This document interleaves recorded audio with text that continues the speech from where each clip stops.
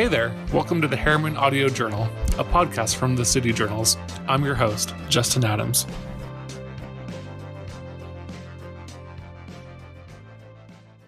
All right, welcome to this week's episode of the Harriman Audio Journal. Today I am joined by Candace Perucci, who represents Harriman in the Utah House of Representatives, District 52. And she is running for re-election this year. Yeah, thanks for having me. Yeah, thank you for coming on. So to start off with, can you tell listeners just a little bit about yourself if they're not already familiar with you? You are the incumbent, but maybe people don't really know who you are. Yeah, no, thank you for this opportunity to come on your show. I appreciate it. So I was born in Utah, and I grew up in the Harriman area. So my district is the majority of Harriman, portions of Riverton, and a sliver of South Jordan. And I've actually lived in District 52 for 17 years. I went to Harriman Elementary, Fort Harriman Middle, Riverton High School. So I love our community. Really, I feel like I'm a product of the district, and have really enjoyed living there and growing up there, which is why my husband and I have chosen to live and raise our family there. So I actually I replaced Representative John Notwell in a special election last year. In 2019, he resigned, and obviously towards the end of his term, and there was a special election held, which I won, and then was appointed by Governor Herbert. I got in just in time for all the exciting tax reform. I broke party line, and I voted against increasing taxes, and then had my first session where I was able to get legislation passed and work with my colleagues. And then obviously now I'm up for re-election less than a year later. So that's a little bit about me. My undergrad's in political science. My master's is in public administration. I've worked for Congressman Chris Stewart as his director of community relations, and then also worked at Sutherland Institute as their development director. Oh, yeah.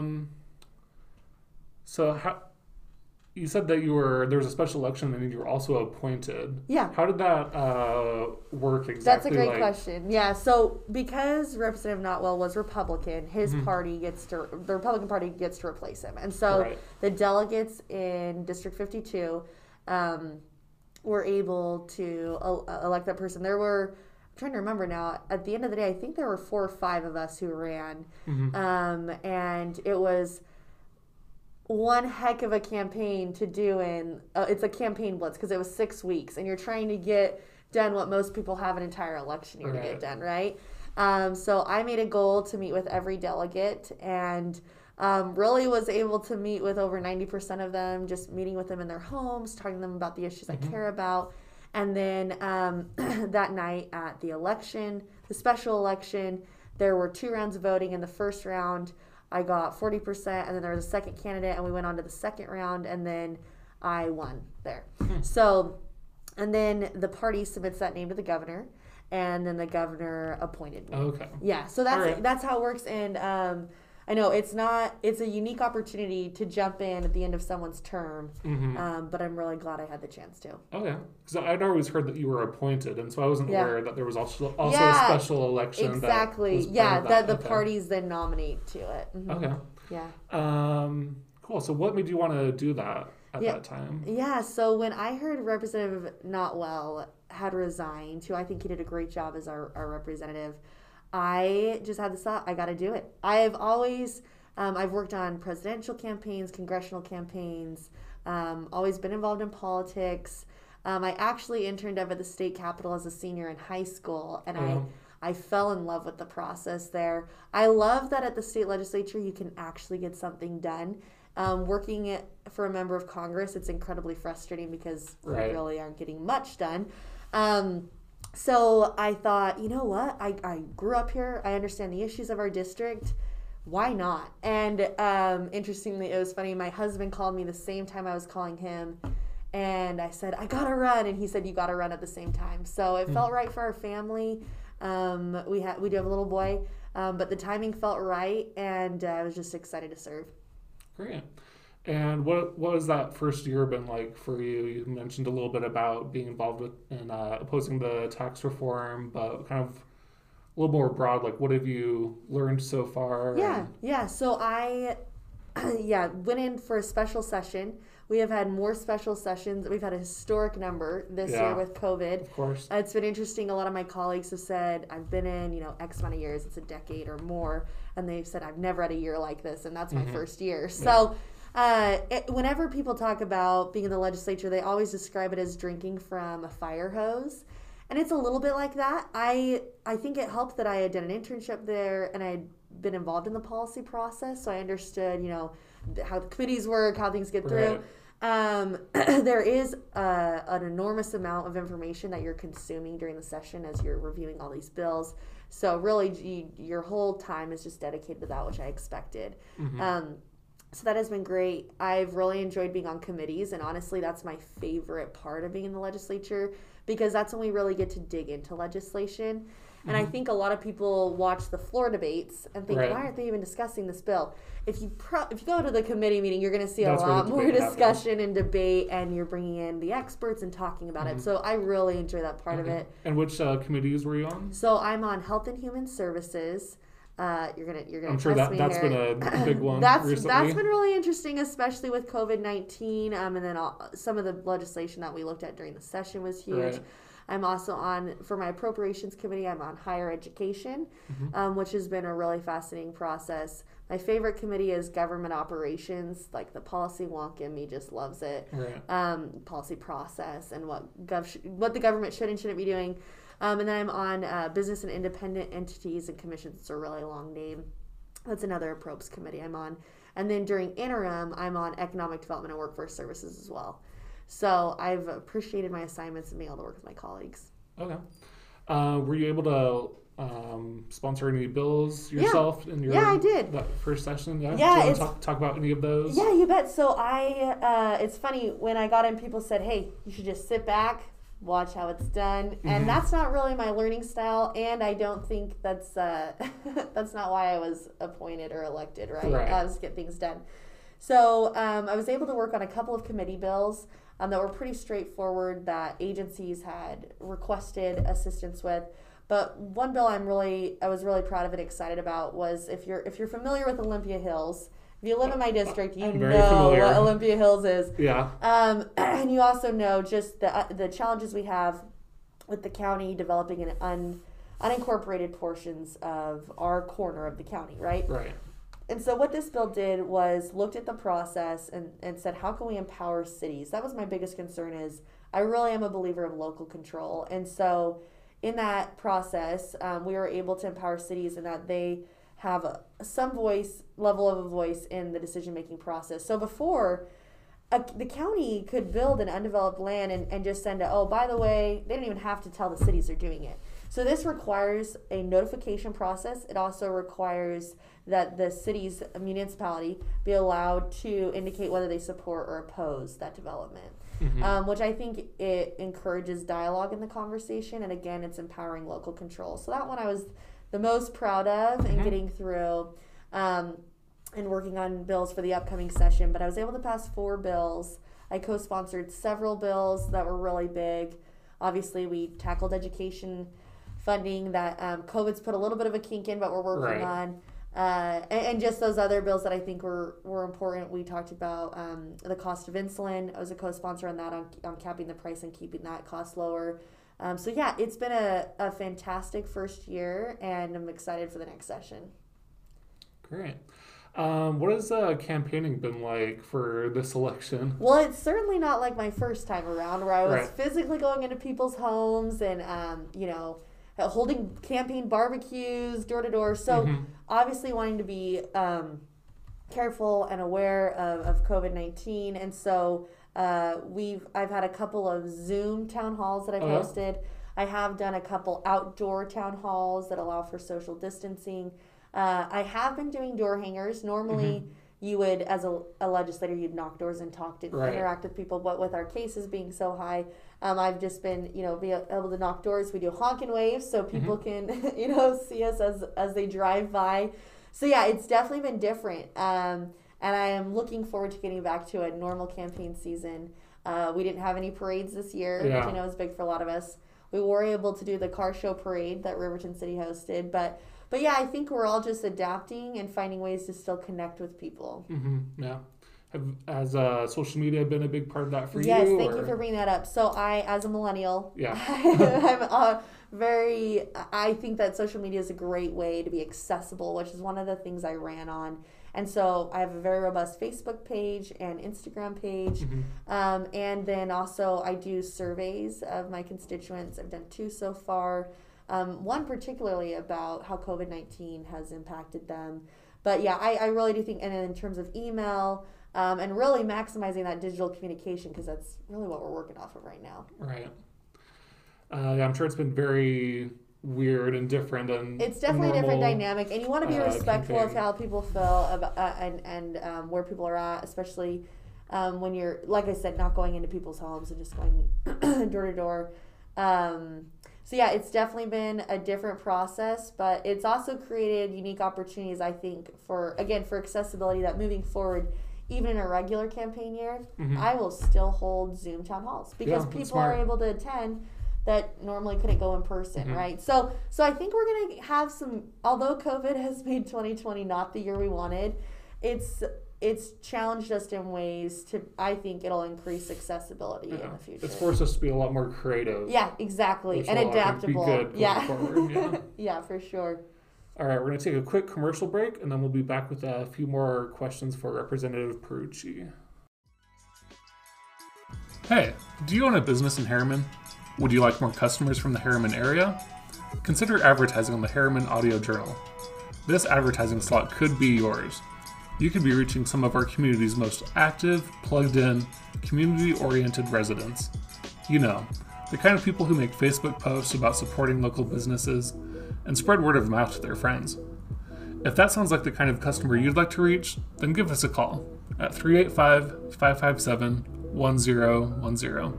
Again, that's 385-557-1010. All right, we're back with Representative Perucci. We have a few questions for her that we have also asked to her opponent in this election, so it's almost kind of an informal debate. They both have the opportunity to answer the same questions, and you as listeners and voters can listen to their answers and help you be a little bit more informed about who you want to vote for. So first question for you, Representative, is what do you think is the biggest challenge that the Harriman community is facing right now?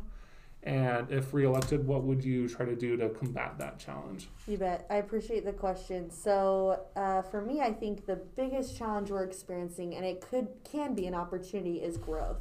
And particularly the exponential, explosive growth that we're seeing in Harriman. As someone who grew up there, it is amazing to drive down 134th and just see the expansion. It used to be farm fields, right? And so I think as part of that, it's preserving our quality of life that we all know and love. And really, for me, infrastructure and transportation is really important. So I've been meeting with UTA on seeing what opportunities are available. They've started a micro transit route in our area. They're looking at other things to expand that. Obviously, making sure we're not all parked on 134th and 126th to get home and leave. The most time-consuming part of my commute is actually getting out of the Riverton Harriman area, not actually being on I-15 to get downtown, right? So I really do think that impacts. I think growth impacts water. I've been meeting with Jordan Valley and seeing what a development like Olympia Hills is going to do to our water resources. Anyway, so I think across the board, growth is really having a significant impact. It's impacting our schools. It's putting pressures on our law enforcement. And then our cities are having to pick up the slack and put more resources into, the city resources for constituents. So I think that's really important, is addressing that. And what I think is, I've been advocating and will continue to advocate for increased funding for transportation and infrastructure in our area. I think that's really important. I will continue to fight for local control.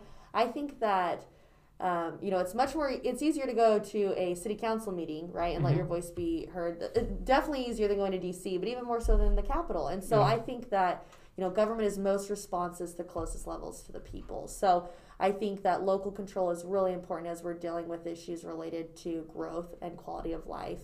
And I think those are two areas that I'm really concerned about.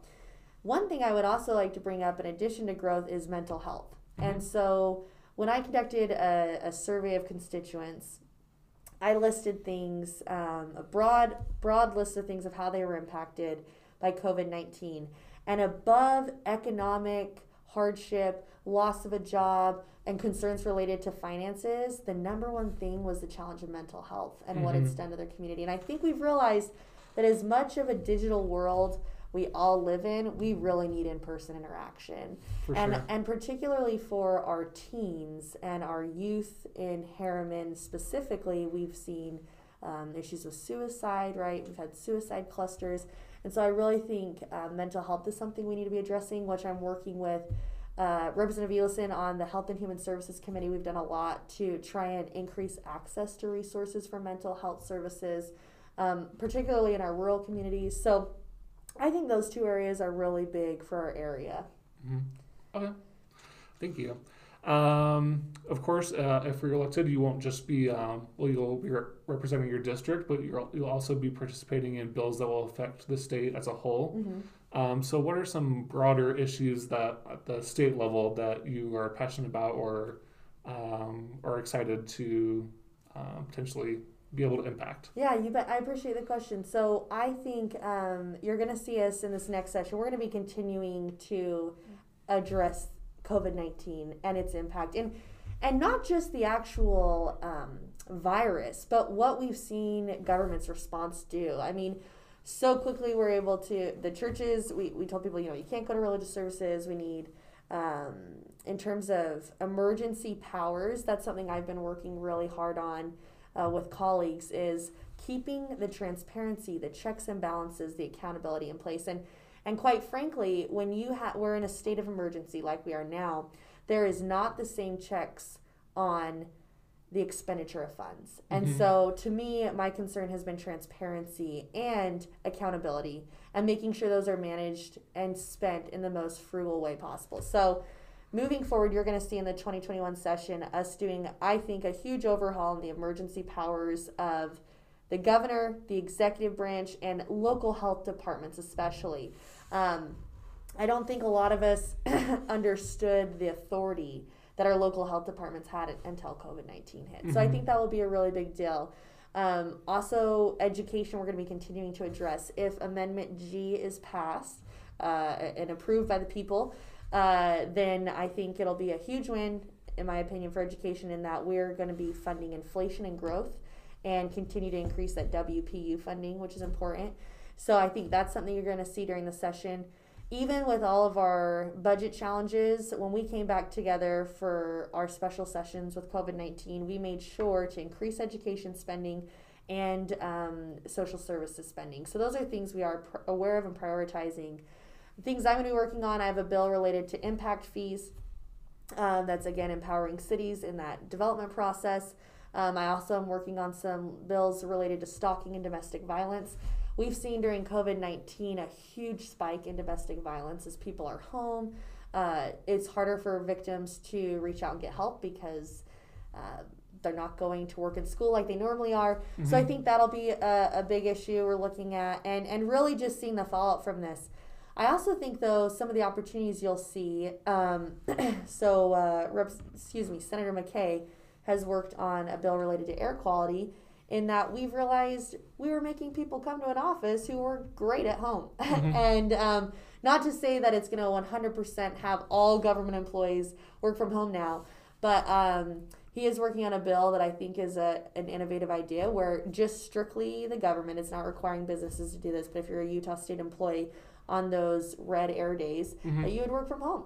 And, just taking what we've learned from 2020 and applying it to the future of our state. Yeah, I think with traffic too, I've noticed driving from Harriman to I-15 has felt better the last Isn't that nice? 6 months while more people are working from home. Yeah, exactly. And so just kind of looking at how we can be creative. Right. If I can ask a little bit of a follow-up question. Since you brought up earlier that you think the best or the most important government is the one that's closest to the people, and then you just said that you are looking at kind of how how much authority the county health departments have. Yeah. Are you concerned that the county health department is making decisions that should be made by like local cities, or that they're making decisions that you think should be made at a state level? So that's a really fair question, and the answer to that I think is both. It depends on the situation. Mm-hmm. I think the biggest concern is, and not that our public health community hasn't done their best in trying to manage this, and like I said, I think everyone's trying to do their best. But at the end of the day, I think when you are elected, you are accountable to voters, and our local health departments are not elected, and you know there's this lack of accountability to voters, in my opinion. So Right. I do think in some areas this certainly isn't trying to be a power grab for the legislature to now become the public health lawmaking body of the state. You know, I think though there is value in have it be targeted. So in looking at different counties' case levels, rural Utah is not experiencing what Salt Lake County is, or even Utah County is. Mm-hmm. And so it should be targeted. And it could even in those communities be right down to the municipality level on what's needed for that community. And so I do think there are cases where, yeah, absolutely, the county and the even lower, the city level is the best option. Mm-hmm. I think there's also this, we've learned, so, for example, there's been the mask mandate in Salt Lake County, and people have been strongly encouraged toward in other areas. Now, that's all changed with our new coding system we just Right. introduced. But there were people who thought there was a mask mandate across the state. I mean, it just because they heard it. And so we're learning more and more that, you know, messaging and education is important, and everyone having a similar message is good in communicating with the public. So I think there are some areas where at the state level we do have to be involved because we're reflective of our population. We are accountable to the people, and in some areas we, for example, with emergency powers, we have seen all sorts of area code that need tweaked. Mm-hmm. And so I'm working on a bill specific to that. But so to answer your question, I think it's both. Okay. All right. That kind of dovetails into my next question. Maybe this will be a little bit redundant, but I'll ask it anyways. How would you grade the state's response to COVID-19 so far? And if reelected, how would you want to try to help the state's response going forward? You bet. It's a really good question. And in terms of giving a letter grade, you know, I think we've done I really don't think there's been anyone who's maliciously trying to damn the state in any way. I think COVID-19 hit us like a fastball out of nowhere. And for me, I'll just hit home on, I think, in my opinion, I have never voted to extend the state of emergency. Mm-hmm. Not that I don't take COVID-19 seriously. I have had it. My husband has had it. My little boy has had it. I recognize to our high-risk categories this is catastrophic. I get that. I think, though, in a state of emergency, we are giving legislative and policy-making power to the executive branch that has serious unintended consequences. And so my biggest concern with our response has been that we have remained in a state of emergency, which there's an argument to be made for or against whether that precludes us from receiving federal dollars, but President Trump has declared a national state of emergency, so we are, for FEMA funds, we can receive those. But anyways, so I do think that the emergency powers has been a concern to me. And as part of that, the spending process. So particularly no bid contracts. So we saw when COVID-19 first kicked up, you know, all of a sudden there was this big movement to try and get an app created. And so the company who got that, normally if you're doing business with the government, we have a bidding process because we need to make sure we're being frugal with taxpayer dollars and that a company can meet our needs. And there was no bidding process. And so now we're locked into a year-long contract. We've spent $4 million on an app that doesn't even work right. And so to me, that's concerning. You know, that's a problem. And so I think there's value in having a competitive bid process. I do get in a state of emergency that in a traditional sense, when you think of flood, fire, tornado, you need to be able to use and respond quickly, use those state resources and respond quickly. But I think overall we have to take a look at it. And and even with the purchase of the drug that was in the testing process. And I just think there were a lot of things that were knee-jerk reaction that if we could have slowed down a little bit, it would have helped the process. And so I'm hopeful that we will not be in a state of emergency next year and that we can be back to our normal legislative process. I have been a part of the group that has signed a proposed joint resolution to end the state of emergency. Obviously, you have to have enough votes to override a governor's veto on that. So that's kind of sitting where it's at. But yeah, I think there's a lot that we've done right. You know, I've really been excited to be able to work with constituents and getting them connected with unemployment resources and even better, job resources. And so I think we've done a lot of things in terms of the economy that have been really great. I think I have appreciated that we are allowing school districts to make the decision making and schools being open and whatnot. And I think it's important that our youth are returning to some level of normalcy. So I think we have done a lot of things right, and we can always do better. Yeah. All right. And finally, to wrap things up, why should voters in District 52 vote for you? So the key question, right? Right. I would say I ran on the commitment to be accessible, hardworking, and find community-driven solutions. And if you look at my record since I've been in office, I really think I've done that. And as a representative, I'll continue to do that. And for me, I really believe in collaborating and building coalitions around issues and bringing the stakeholders to the table. I have worked closely with our city leaders, I'm grateful to have the endorsements of South Jordan Mayor Don Ramsey, Riverton Mayor Trent Staggs, several members of the Harriman City Council. I really think that we work best when we're all in tandem, and so I've made a point of regularly meeting with and representing our local area, and I hope I'm able to continue doing that. Awesome, sounds great. Well, thanks for coming on the program today. It was great talking with you. Nice to meet you and be able to do this. I really appreciate it. Awesome, and good luck on the campaign. Hey, thanks. I appreciate it. Thank you so much for listening to this episode of the Harriman Audio Journal. To stay up to date on all things Harriman, follow the Harriman Journal on Facebook and Instagram. And if you have an idea for a guest we should have on the show, send us a message.